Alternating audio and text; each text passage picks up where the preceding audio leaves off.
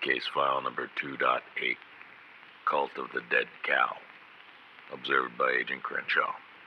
Subject 1, alias Hackalope. Subject has a history of working in computer security for over 20 years. He has been observed at several Fortune 500 companies and federal agencies during that period. He has been amassing historical information related to espionage and covert action as well as corporate malfeasance. Subject 2, alias Emir. Subject has a history of working in computer security for the last 10 years. He has been observed at NASA facilities regularly. We've also tracked him to the gym where he seems to be bodybuilding. We are amassing evidence to charge him with felony for skipping leg day and curls on the squat rack.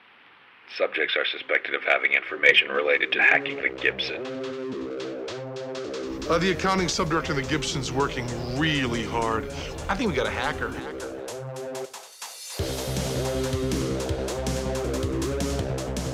So, Ymir. Yep. I know that it's a little bit prehistoric for you, but how much do you know about the pre-internet bulletin board systems? Literally nothing. Like, I think we maybe touched on it in a history class, but that was it. Well, my brother actually ran one out of our house. I helped him with some technical stuff, but if I'm honest, he did all of the running of it, and I'd just be fooling myself to say I was anything other than just mostly another user. Huh. But so all of that stuff was modem to modem. Bulletin board systems was basically just running a computer on a DOS program that would listen on the modem. Folks would dial in one at a time in order to read and make posts. Oh, really? Okay. Mm-hmm. And it's all modem to modem, but you could replicate posts and forums from one bulletin board to another. In fact, our bulletin board had a couple of those, a poetry forum, in fact, and a couple others were replicated among a few local bulletin board systems. How did it replicate? Well, what would happen is one of the computers would stop receiving calls at a scheduled time and then dial out to one of the other bulletin board systems with an agreed upon. Oh, and then dump everything ahead? Yep. Oh, okay. And in fact, at the end of the bulletin board era, which was only a year or two after the internet really started, you could actually get stuff from one end of the country to the other in like a week. Replication happened over a week of like local phone calls all across the United States. That's really cool. Yeah, it was one of my first experiences with real networking. But today we're going to talk about the most famous BBS of them all, the Cult of the Dead Cow. A lot of the stuff from this episode, in fact, most of it, except for some extra stuff that came from my experience or some fleshing out that I looked at, came from a book that was just published last year by Joseph Menn called The Cult of the Dead Cow. If anybody's interested in this, we're actually only going over about the first 3 or 4 chapters of this, because what comes after this is its own episode. It would be about the loft. But let's talk a little bit about the Cult of the Dead Cow. I have a question for you before you start. Sure. The name, does that derive from, or did that give the idea to, Blizzard games where it's always the cow level? No, I don't know if there's any association between the two of those things. Okay. Yeah, I wasn't sure if maybe they just they were like, hey, we really like this bulletin board. Let's just start throwing cow levels in here. If that's true, it's very likely that Blizzard was inspired by the Cult of the Dead Cow, because we know that the Cult of the Dead Cow name came from an abandoned slaughterhouse near the founding Sesop's house. Oh, okay. Gotcha. So we know that much. Anyway, so BBSs in a lot of ways were kind of precursors to the mostly no-hold-bar forums that we had on the internet, that we have and had on the internet, like Something Awful and 4chan and stuff like that, because they tended to be run by each individual person because they were just a computer that people dialed into. Mm-hmm. And, it was a new technology thing, and there was a lot of, teenagers and folks maybe in their early 20s. As somebody who dates back to the BBS days, I see those things and it's like, this is like exactly what we did on the BBSs, only the BBSs had a much shorter reach. They were mostly just message boards for social networking before social networking existed, but there were also places where stuff would be distributed that wouldn't be distributed in other means. Sometimes those were weird text files. Sometimes they had to do with things that were maybe not super legal. This was a very popular way of distributing wares back in the day, of people like stripping out shareware copy protection and even commercial software copy protection. Right. A lot of the original knowledge sharing for phone phreaking came through BBSs and a lot of early carding stuff. Now, this was not quite the industrial level carding that we deal with today. This is kind of incidental contact with cards, figuring out how to, so it was kind of doing it retail, but it was still illegal and fraudulent. Right. So we talked about the replication between bulletin boards. Well, sometimes you couldn't replicate over a local phone connection and you needed long distance connections. And one thing that was fairly common was use of stolen or cracked calling cards, like MCI or AT&T issued call-in cards from back in the 80s. Okay. So they could get long distance, but there was some not completely above board stuff to make all of this happen. So enter the Cult of the Dead Cow. It was started by Kevin Wheeler, who goes by Swamp Rat, and we're going to be referring to everybody by their handle after we introduce them, if we have a handle to give them, because, well, that's only proper. So Kevin Wheeler, Swamp Rat, and Brandon Brewer started the Cult of the Dead Cow in Lubbock, Texas in 1986. Oh, I was just literally just there in Lubbock. You went past the Mecca. That's great. A hacker pilgrimage site without even knowing it. I got sushi and frozen smoothie there. I'm not sure that has a lot of hacker relevance. Sushi's popular, but I'm pretty sure that George Takei actually claims credit for introducing sushi to California. Does he? Yeah, it's that he introduced Shatner to it, and Shatner kind of got it going in the Hollywood world, is the story I heard. But that has nothing to do with the Cult of the Dead Cow, because it doesn't even have dead cow in it. So they each ran their own bulletin board systems. Swamp Rat ran the Demon Roach Underground, and Sid Vicious ran a board called KGB with his brother Ty, aka Graphic Violence. So they started basically doing the teenage things. They were writing T-files, which are text files that are just originally written, whether they're song lyrics of some kind or just some kind of silly, absurd screen. The original CDC files are actually out there on the internet now, because nothing ever gets deleted from the internet. And you can read them. Some of them are real useful stuff. One of the earliest passed around Unix command references was actually one of the CDC distributions. And this is the same kind of absurd, sometimes cynical worldview stuff that you see on a lot of the places like Something Awful and 4chan and whatnot. Right. Or maybe that kind of stuff is a little bit more Reddit. Apparently, one of the innovations of the CDC is that all of their distributions, they numbered them. And by numbering them, they made it so that people knew where they were from. They would be like CDC number 0000001. And they would also allow other admins to know if they had any missing ones. Oh, okay. So there is branding and continuity, and nobody else was really doing it at the time. Some notoriety, some stuff, some things happened. And early on, Sid Vicious got busted for using a stolen calling card number, and basically left BBSing.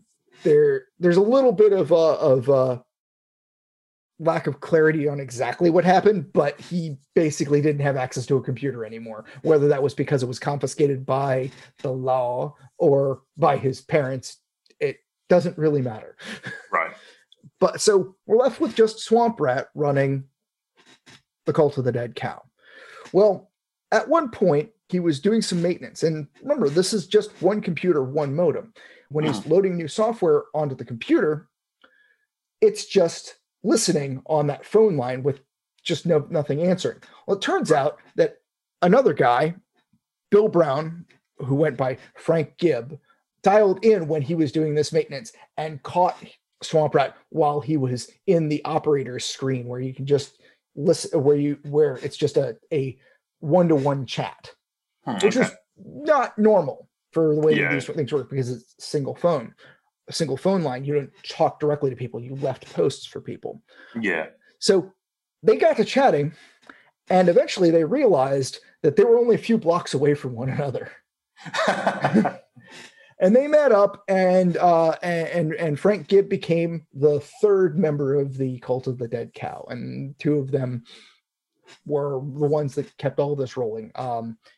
The two of them actually are the authors of a large percentage of the CDC text files, and because they were pretty well known, because they were making things work, they became a little bit of an epicenter of communications between folks. They ended up recruiting some folks, but I'm not going to go too far into every single person, because that's what the book is for. So I'm going to turn our focus to some other foundational stuff. There were two magazines. 2600 was an actual magazine. Frack was an online publication. Okay. 2600 was started in 1984, and Frack started in 1985. And they both had a lot of information about hacking and phreaking. There's some difficulties between the two, because 2600 was pure print media and had certain First Amendment protections. Frack, because this was the online world and the law for that hadn't really been fleshed out, wasn't really considered to have the First Amendment protections that you would expect a journalist to have. And that becomes important in a minute. The 2600 Club had get-togethers in New York once a month, and that practice started to spread to other cities.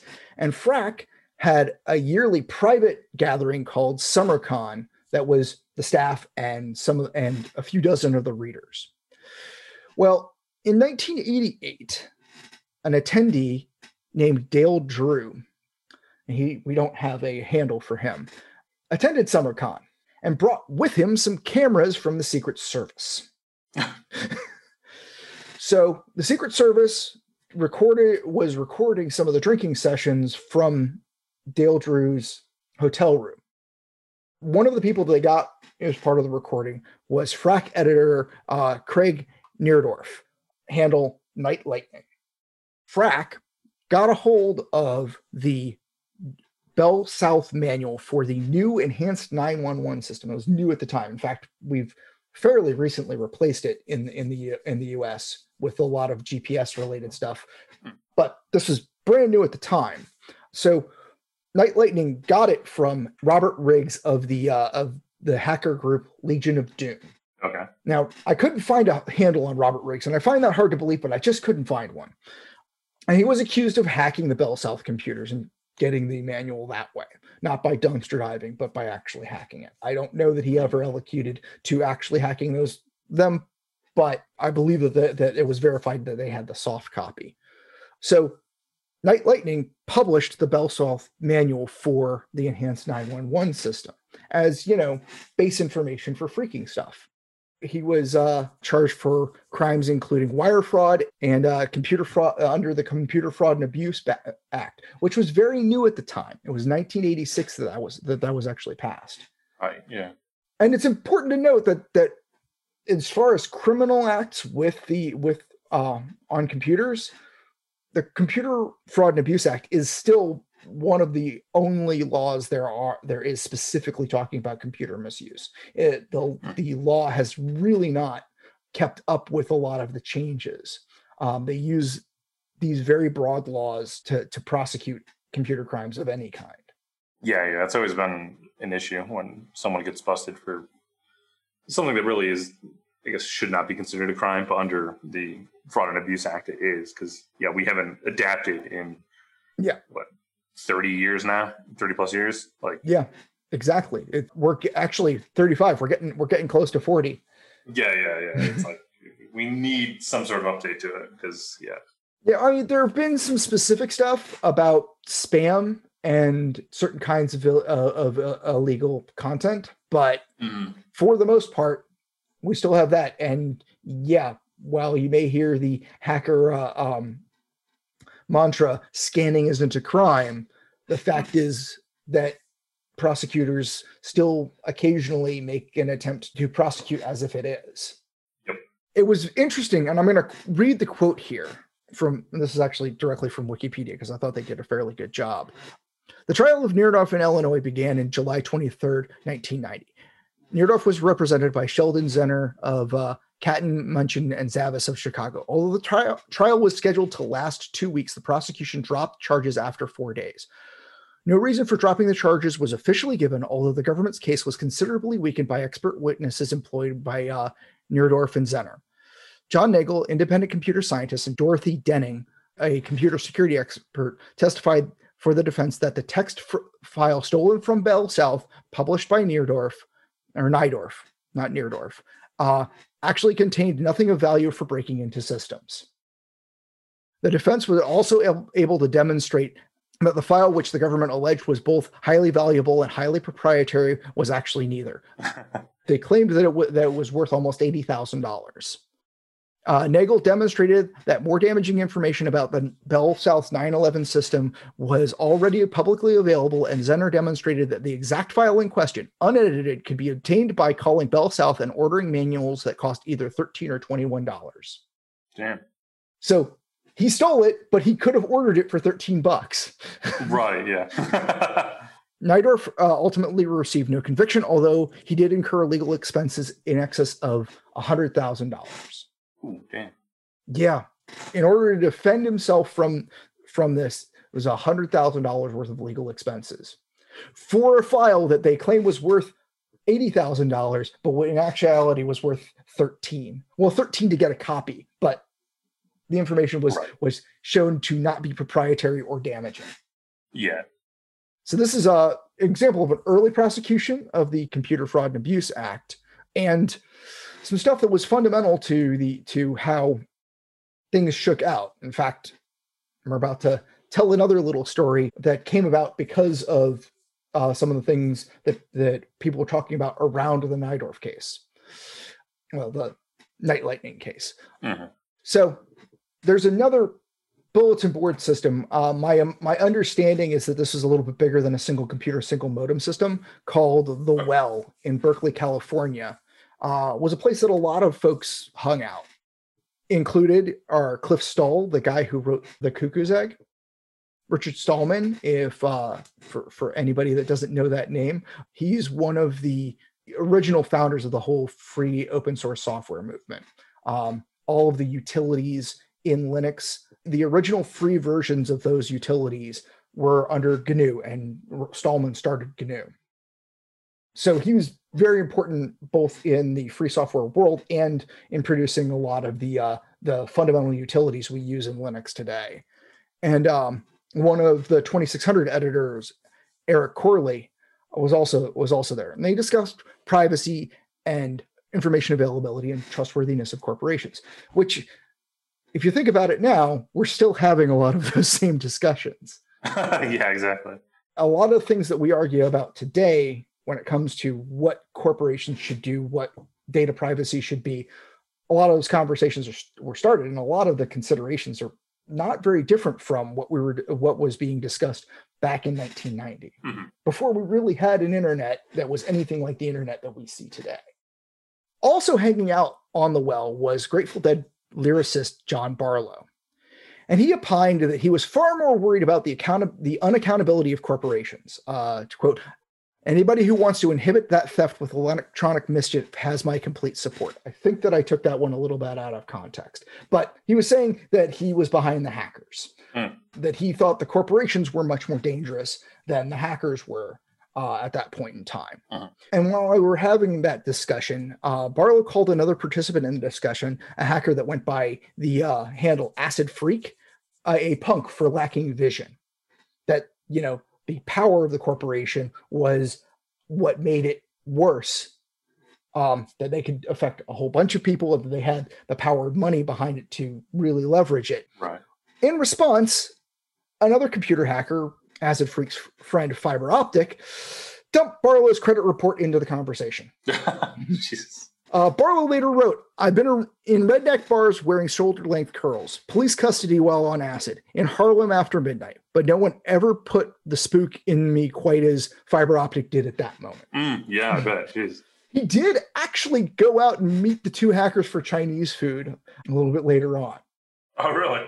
Yeah, but there's a lot of things going on here. He was speaking directly about the emergency 911 case and the maybe zealous prosecution of that, and also being subject of being doxxed before we had the term doxing.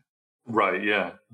But he still went on to get together with Mitch Kapoor, who was the founder of Lotus and the inventor of Lotus 123, which it was the kind of the first modern spreadsheet program. Okay.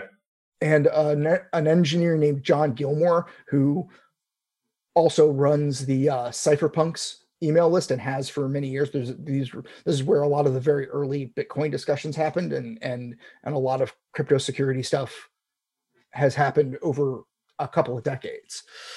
The three of them started something that you may have heard of, the Electronic Frontier Foundation. Yeah.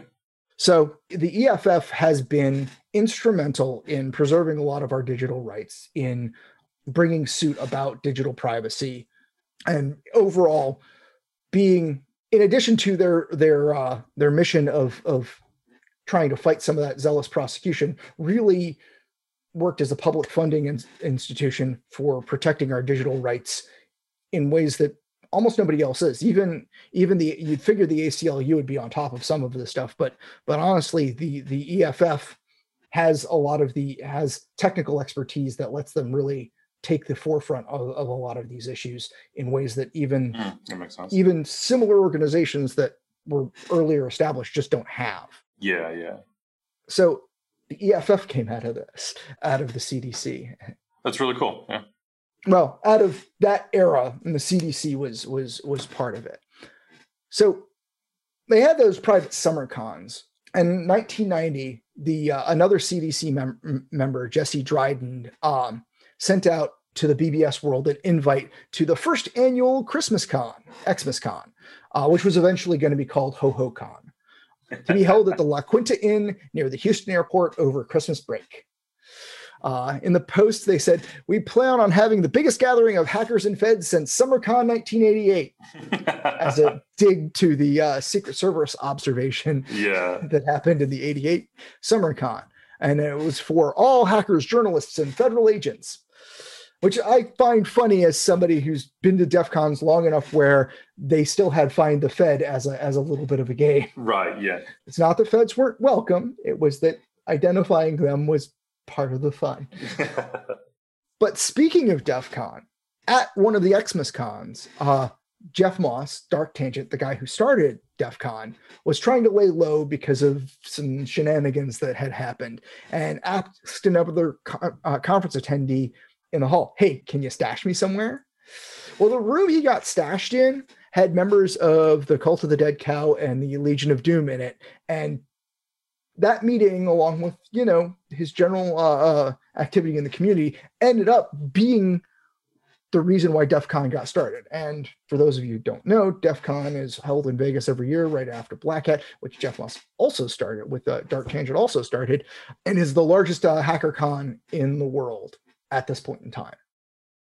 But anyway, we're going to finish up on the feud between the Legion of Doom and the Masters of Deception. And I talk about this because in the world of IT and hacking, you hear a story about a friend of a friend's brother-in-law hacked into JRandom Corporation and, showed them what he did and got a job. Mm-hmm. And it would be hard to prove a negative and say that that's never happened. But I've never met anybody professionally that did have something like that happen. And we're going to tell a story that kind of glances over that might make you doubt that happened commonly. The Masters of Deception and Legion of Doom were two accomplished hacking groups that kind of had a little bit of a taunt off, a little bit of name calling, a little bit of taunting, maybe some chicanery. The one thing that we do know about is that the Masters of Deception, MOD, broke into a ISP named Timnet to spy on some of the Legion of Doom hackers. Well, LOD hackers decided their best response was to turn professional, go to Timnet and say, hey, we know that you've been broken into and we're the guys to help. Okay. And that worked. They got hired on. Really? Yeah. Huh. And then they subsequently used that access to spy on members of the Masters of Deception. The company that they started was called ComSec, and they did convince Timnet to actually hire them on as consultants, but they misused their privileges, and their reputation as hackers did catch up with them, and the company and their customers just couldn't stomach it. One of the guys from ComSec, Goggins, said we were effectively blacklisted from the computer security community. Interesting. So they were hackers. They did turn it into being on the legal side of things. We'll not necessarily say the right side of things, but they went legit. And I use that in quotes because they did use their access inappropriately. Although nothing in the book and nothing that I researched said that anybody caught them misusing their access, and that had any bearing on the reason that they got dropped from their consulting gig. Right. So, word of warning, be careful where you hack. And I'm not advocating anybody doing anything, but I will say that from a legal perspective, it's been very difficult for any country to extradite hackers from any other country. I'm not saying it's never happened. We did an episode earlier on ransomware where it did happen, but it rarely happens. So if you're going to start playing around, maybe don't target things on U.S. soil if you're in the U.S. I think I used to tell my students all the time that, yeah, it may be possible to get hired on. Like if you're like cream of the top, and get caught and, can turn that into a gig at like the NSA or something and all hush hush and whatnot. But I was like, you just scanning the internet or like doing something stupid is not going to land you that job. It's just probably going to land you on probation or something. I will say that the skills you get from getting better at this stuff, from your own experimentation, will help you in the industry. Having is not. Yeah. And nowadays with, virtualization, and you can just download VirtualBox onto your laptop and set up your entire corporate network, so to speak, that you can play around and hack at. Yeah. And there's also a lot of like sandbox environments or hack this box has a ton of VMs that you can just download and try to break into and pop them. So yeah. When I was doing some of my own experimentation, I was doing it over the internet, and I learned some stuff, but exactly like you're saying, a lot of the stuff I did with NFS mounting back before people actually had stuff firewalled off, and working with Microsoft null shares in the NT4 early Active Directory world. Those are things that, like you said, you can build your own environment and you don't have to cross any lines and do anything unauthorized. And exactly, I'm going to say any experimentation I did on systems that I didn't own was not a good plan, not a good idea. And I'm glad that nothing ever came of that. There were no legal consequences to it. Yeah. Yeah. Nowadays, if you're just starting off and trying to learn the stuff, the places you might be poking at are far more advanced than they were, absolutely. Even 10 years ago, if you were starting to poke around. So you stand a much higher chance of getting caught now than if you did, you were playing around 10 years ago or whatever. That's a great point. Like I said, when I was doing some of this stuff, this is a world before people had firewalls on basically anything. This is mid-90s when firewalls were arcane technology that a lot of people didn't use. And frankly, as somebody who's run firewalls, that generation of firewalls were Byzantine to implement, even in comparison to the ones today, which are the kind of their own management practice. You have routing and switching folks, and you have people that are specialized in firewalls, and there's a reason for it when environments get complex enough. Anyway, so right after this, we get into the loft and some of the folks that come out of that. And Several of those folks went on to do some really important stuff on the internet, and some of the stuff that they actually did was really important. But I didn't think I could tell the story of the loft without talking about the CDC first. Right. Does it make you want to bust out those old Hayes command sets and see if you can't find a BBS local to you? That'd be interesting to see if one still kind of like pops up here and there. I'm sure there's someone running. You know what? I didn't look. I think maybe I will look to see if somebody still runs a dial-up BBS anywhere near me. There's got to be at least a few people that are doing it, and yeah, probably like near you would be a much higher chance that someone's doing it just for fun. Yeah, although I'll bet you that Silicon Valley is probably where that is really happening. Although yeah, maybe we should try to find one in Lubbock, Texas. Oh yeah, I'll have to drive back down there. Recording notes can be found at www.hackingthegibson.online. Follow Hack the Gibbs 1 on Twitter to get notified of new recordings. Support the continued observation of Hacking the Gibson on Patreon.